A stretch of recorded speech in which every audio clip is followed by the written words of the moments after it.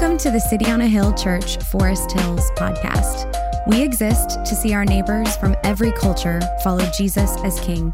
We're glad you're here and thanks for listening. More information about the life and mission of City on a Hill can be found at coahforesthills.org. All right. Hopefully everybody can hear me. Thanks for having me, Stephen, and Koa Forest Hills family. It's good to see some faces I haven't seen in a while. This is actually a little bit of a new experience for me because I am more used to preaching to a black box that stares at me and gives me nothing. So it's great to actually see some faces today, to get to speak with you. It was a joy to be with you the first part of the service. I am going to have to take off immediately after I'm done preaching. So it's not that I'm just like, a VIP and I have to leave. But I literally do have another speaking engagement. I've got to head to the 133 to do our Facebook Live today. So if you didn't understand what I say in my sermon, just tune in there, in about an hour, and you can listen again and be more confused. But so we're going to be in Matthew chapter 7, verses 21 through 23. Just looking at this next to the last passage in the Sermon on the Mount. And so wanted to have you go ahead and flip there. It was last year, something happened to me. It had never happened to me in my life. And even though I had flown many, many times, I'd never missed a flight. And it happened last year as I was exhausted. I was running a little bit late. The security line was ridiculously long. And I ended up getting to the gate about 20 minutes before the flight took off. And, I walked up and, there were a ton of people just sitting there at the gate and no one was moving. So I was like, okay, I guess they're running late. I looked up on the sign on, the display. It didn't say anything except the flight info. No one was announcing anything. I did notice that the jetway door was open, but I simply figured they were running behind and getting ready to start loading people here in a minute. So I sat down and I pulled my phone out and started, just like texting and, looking at Twitter and stuff. And next thing I know, they shut the jetway door. And I run over to the counter and they're like, oh yeah, the flight's taken off. And so I had sat there and literally missed my flight, thinking I was okay.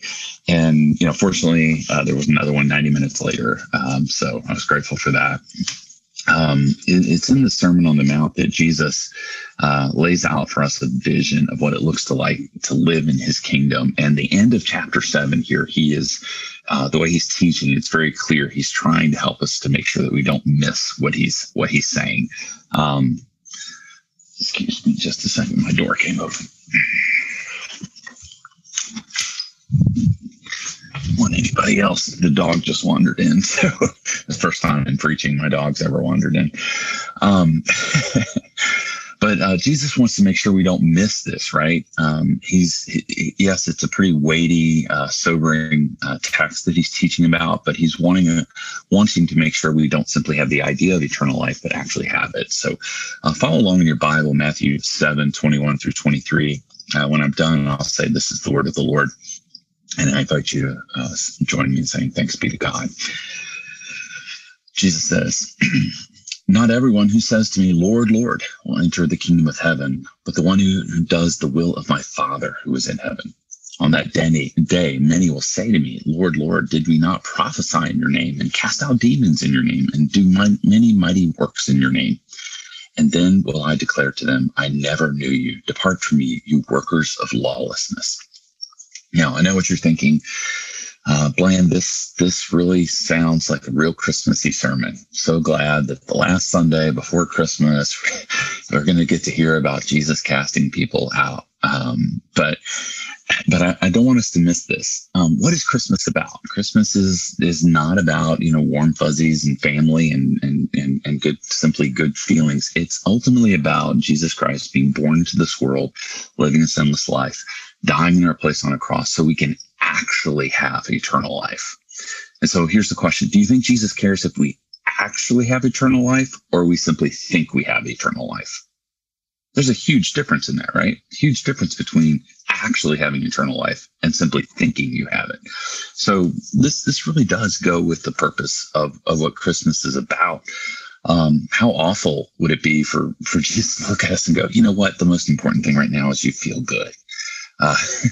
He wants us to feel good, but he wants us to feel good about truth and not simply our own self-deception, which is what's happening in this text. So the big idea for today is a confession of faith in Jesus is only real when an inward encounter with him inspires outward behavior for him.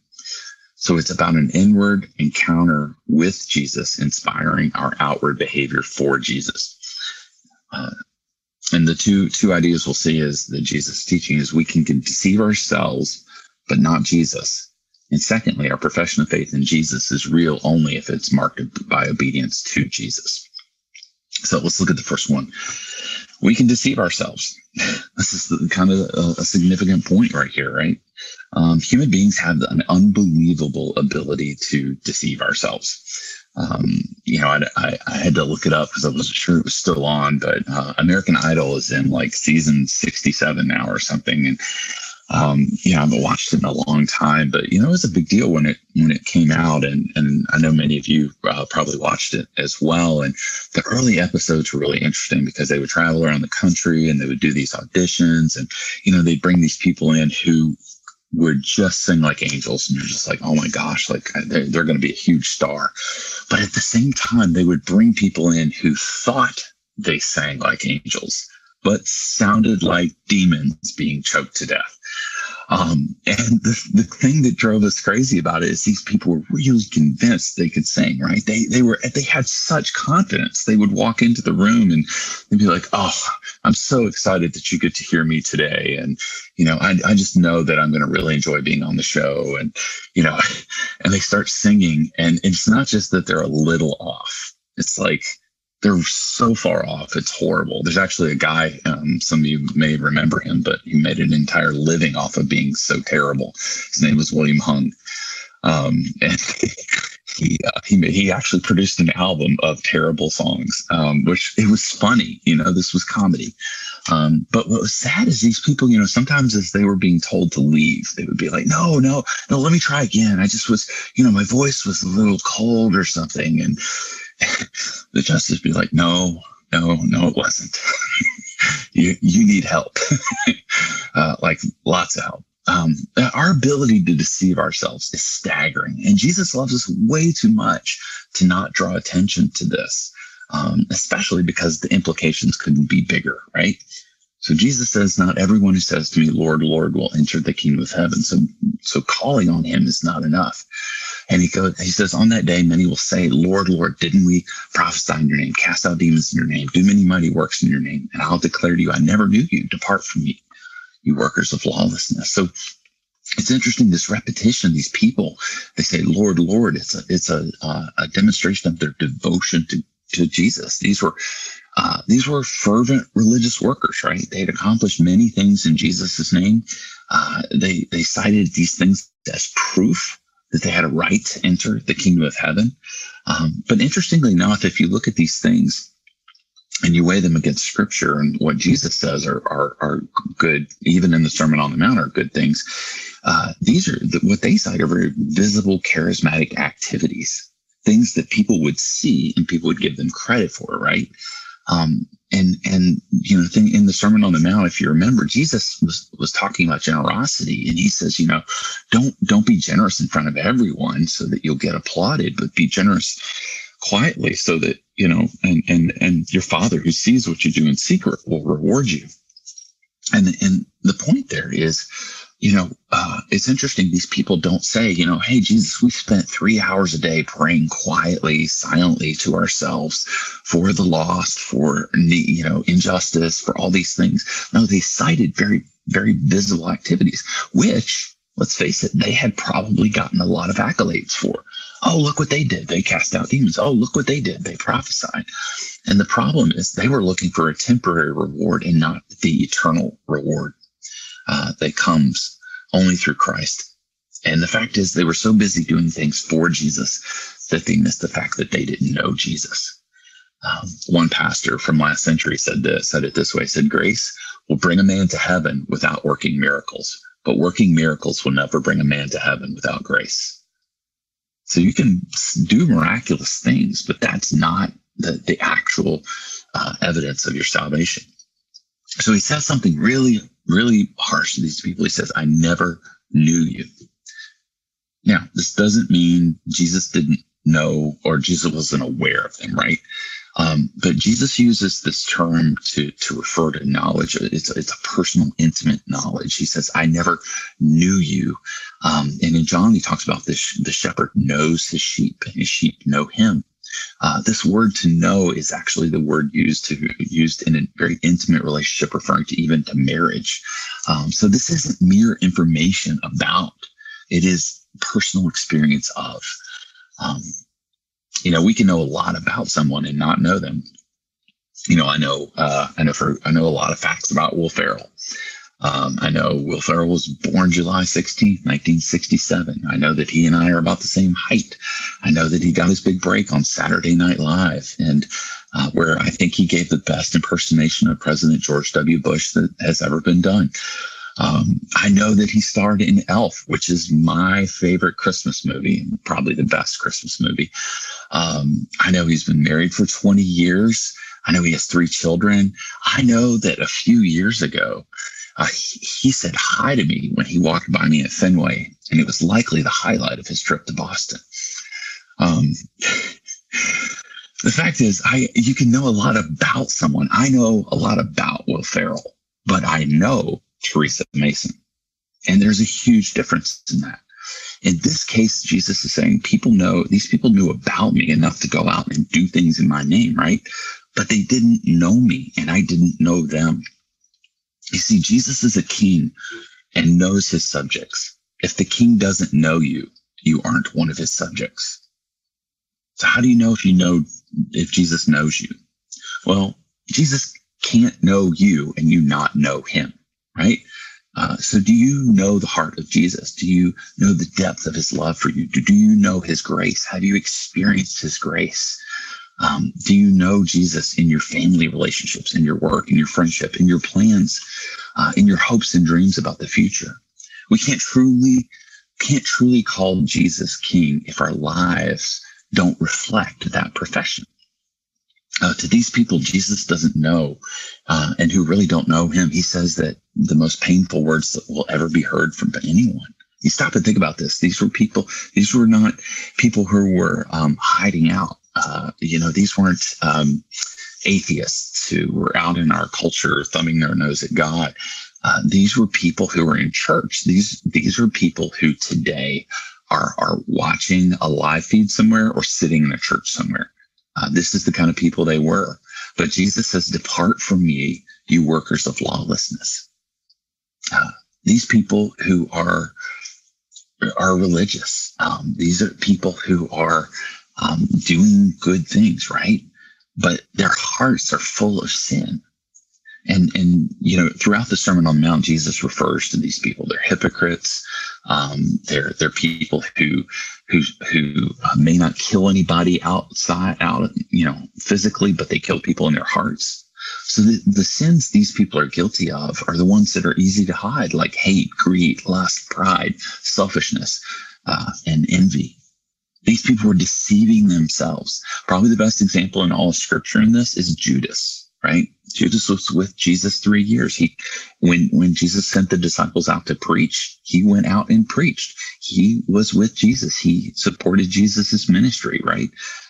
But in the end, he was never truly a disciple. So Jesus is wanting us to see that we have the ability to deceive ourselves, but we can't deceive Jesus. The second idea that Jesus wants us to see here is our profession of faith in him is really only if it is marked by obedience to him. So our profession of faith in Jesus is real only if it's marked by obedience to Jesus.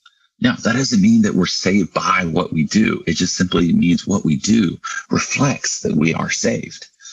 Not everyone who says to me, Lord, Lord, will enter the kingdom of heaven. And Jesus says this interesting phrase, but the one who does the will of my Father who is in heaven. So what does that mean here?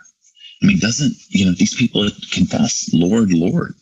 I mean, Romans 10:9 says, if you confess with your mouth that Jesus is Lord and believe in your heart that God raised him from the dead, you'll be saved. So, were these people not fulfilling that text? Well, I think even Romans is connecting what we profess with our mouths with actually our hearts, believing in our heart, right? Words are not enough. You can say Jesus is Lord, but that doesn't mean you're surrendered to him as Lord. You can say Jesus is my king, but it doesn't mean you're acting and living out that Jesus is your king. You see, Jesus isn't after what you can do for him. He's after you. And what you do for him is meant to always flow out of that, what he's done for you, and never be a substitute for it. And the problem with these people is they were focused on doing these things for Jesus, but not knowing Jesus, being in Jesus. So our profession of faith in Jesus is real only if it is marked by obedience to Jesus. So what does it mean when Jesus says the will of God here? The will of the Father, those who do the will of the Father. Well, you can fill this picture out biblically. John 6:29, Jesus says, this is the work of God, that you believe in him who he has sent. So he's referring to himself. He's saying this is the work of God, that you believe in him. And then just a little bit later in John 6:40, Jesus says, for this is the will of my Father, that everyone who looks on the Son and believes in him should have eternal life, and I will raise him up on the last day. You see, what it boils down to is these people thought that what they did was what made them right with God. And Jesus is saying, no, it's what I've done that makes you right with me. And then out of that, you do things. Believing in the sinless life, death, and resurrection of Christ is the will of God for us. If you want to know what the will of God for you is today, I'm jumping into next year, December 20th. Of 2020, what is God's will for you in the middle of COVID, a lockdown, you're not seeing anyone, this bizarre Christmas season? One of the absolute things I can say based on scripture here is that the will of God for you is to believe in Jesus, not just believe in him out there, but to believe in him wholeheartedly. Is there more to the will of God than that? Yeah, absolutely. But it's just like the will of adoptive parents. It goes way beyond the court case, the ceremony, and the legal documents, right? The adoptive family is not like, that's what that's the end. That's all there is just, the legal paperwork. No, the adoption, all that legal paperwork and the process there is ultimately about bringing them in to experience something, right? The fullness of living in a family. And so the gospel and believing in Jesus is ultimately about bringing us in. And yes, there are works that flow out of that. For the Christian, the gospel is the means of how we can know God and live his will out in this world. This is the heart of the gospel, and the good works give evidence of our faith. They're not the substitutes for it. I don't know if anybody got to go apple picking this year. Not that many, I'm sure, but imagine, if you've ever been, you walk up to this big, beautiful tree. And you see, these huge, deep red apples hanging on this tree, and there's lots of leaves. It would never occur to you to think, man, look at these beautiful apples that have made this tree healthy and good and strong. No, the apples and the leaves are not what makes the tree strong. They are the fruit of the tree that's healthy and strong. And in the Christian life, the fruit of what we do is always meant to be about the fact that Christ is working in us and then working through us. These people were interested in what they were doing as evidence. Paul shed some light on this for us in Ephesians 2, the relationship between salvation and works in Ephesians 2, verses 8 through 10. Listen to the relationship here. He says, for by grace you have been saved through faith, and this is not your own doing. It is the gift of God, not the result of works, so that no one may boast. No, he says you're saved not by works. Now listen to what he says about works. For we are his workmanship, created in Christ Jesus for good works, which God prepared beforehand that we should walk in them. So the idea is that we're brought into Jesus's family through the work of Christ in us, grace, right? But then out of that, God has already prepared good works for us to live out. And so that's what it means. Jesus is saying those who do the will of God, who believe the gospel, and then who walk in the good works God has prepared for them.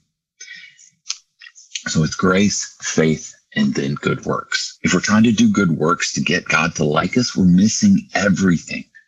And our good works are rooted in our sinful pride and our desire to earn salvation. This is what listen to what the people were trying to say to Jesus. Look what we did for you. That's not how a person is saved. That's not how a person knows Jesus. No, because you're missing the fact that the gospel is about what Jesus did for you, not what you did for Jesus. D.A. Carson, who's probably one of the greatest living New Testament theologians right now, said this: "It is true, of course, that no man enters the kingdom because of his obedience, but it is equally true that no man enters the kingdom who is not obedient. It is true that men are saved by God's grace through faith in Christ, but it is equally true that God's grace in a man's life inevitably results in obedience.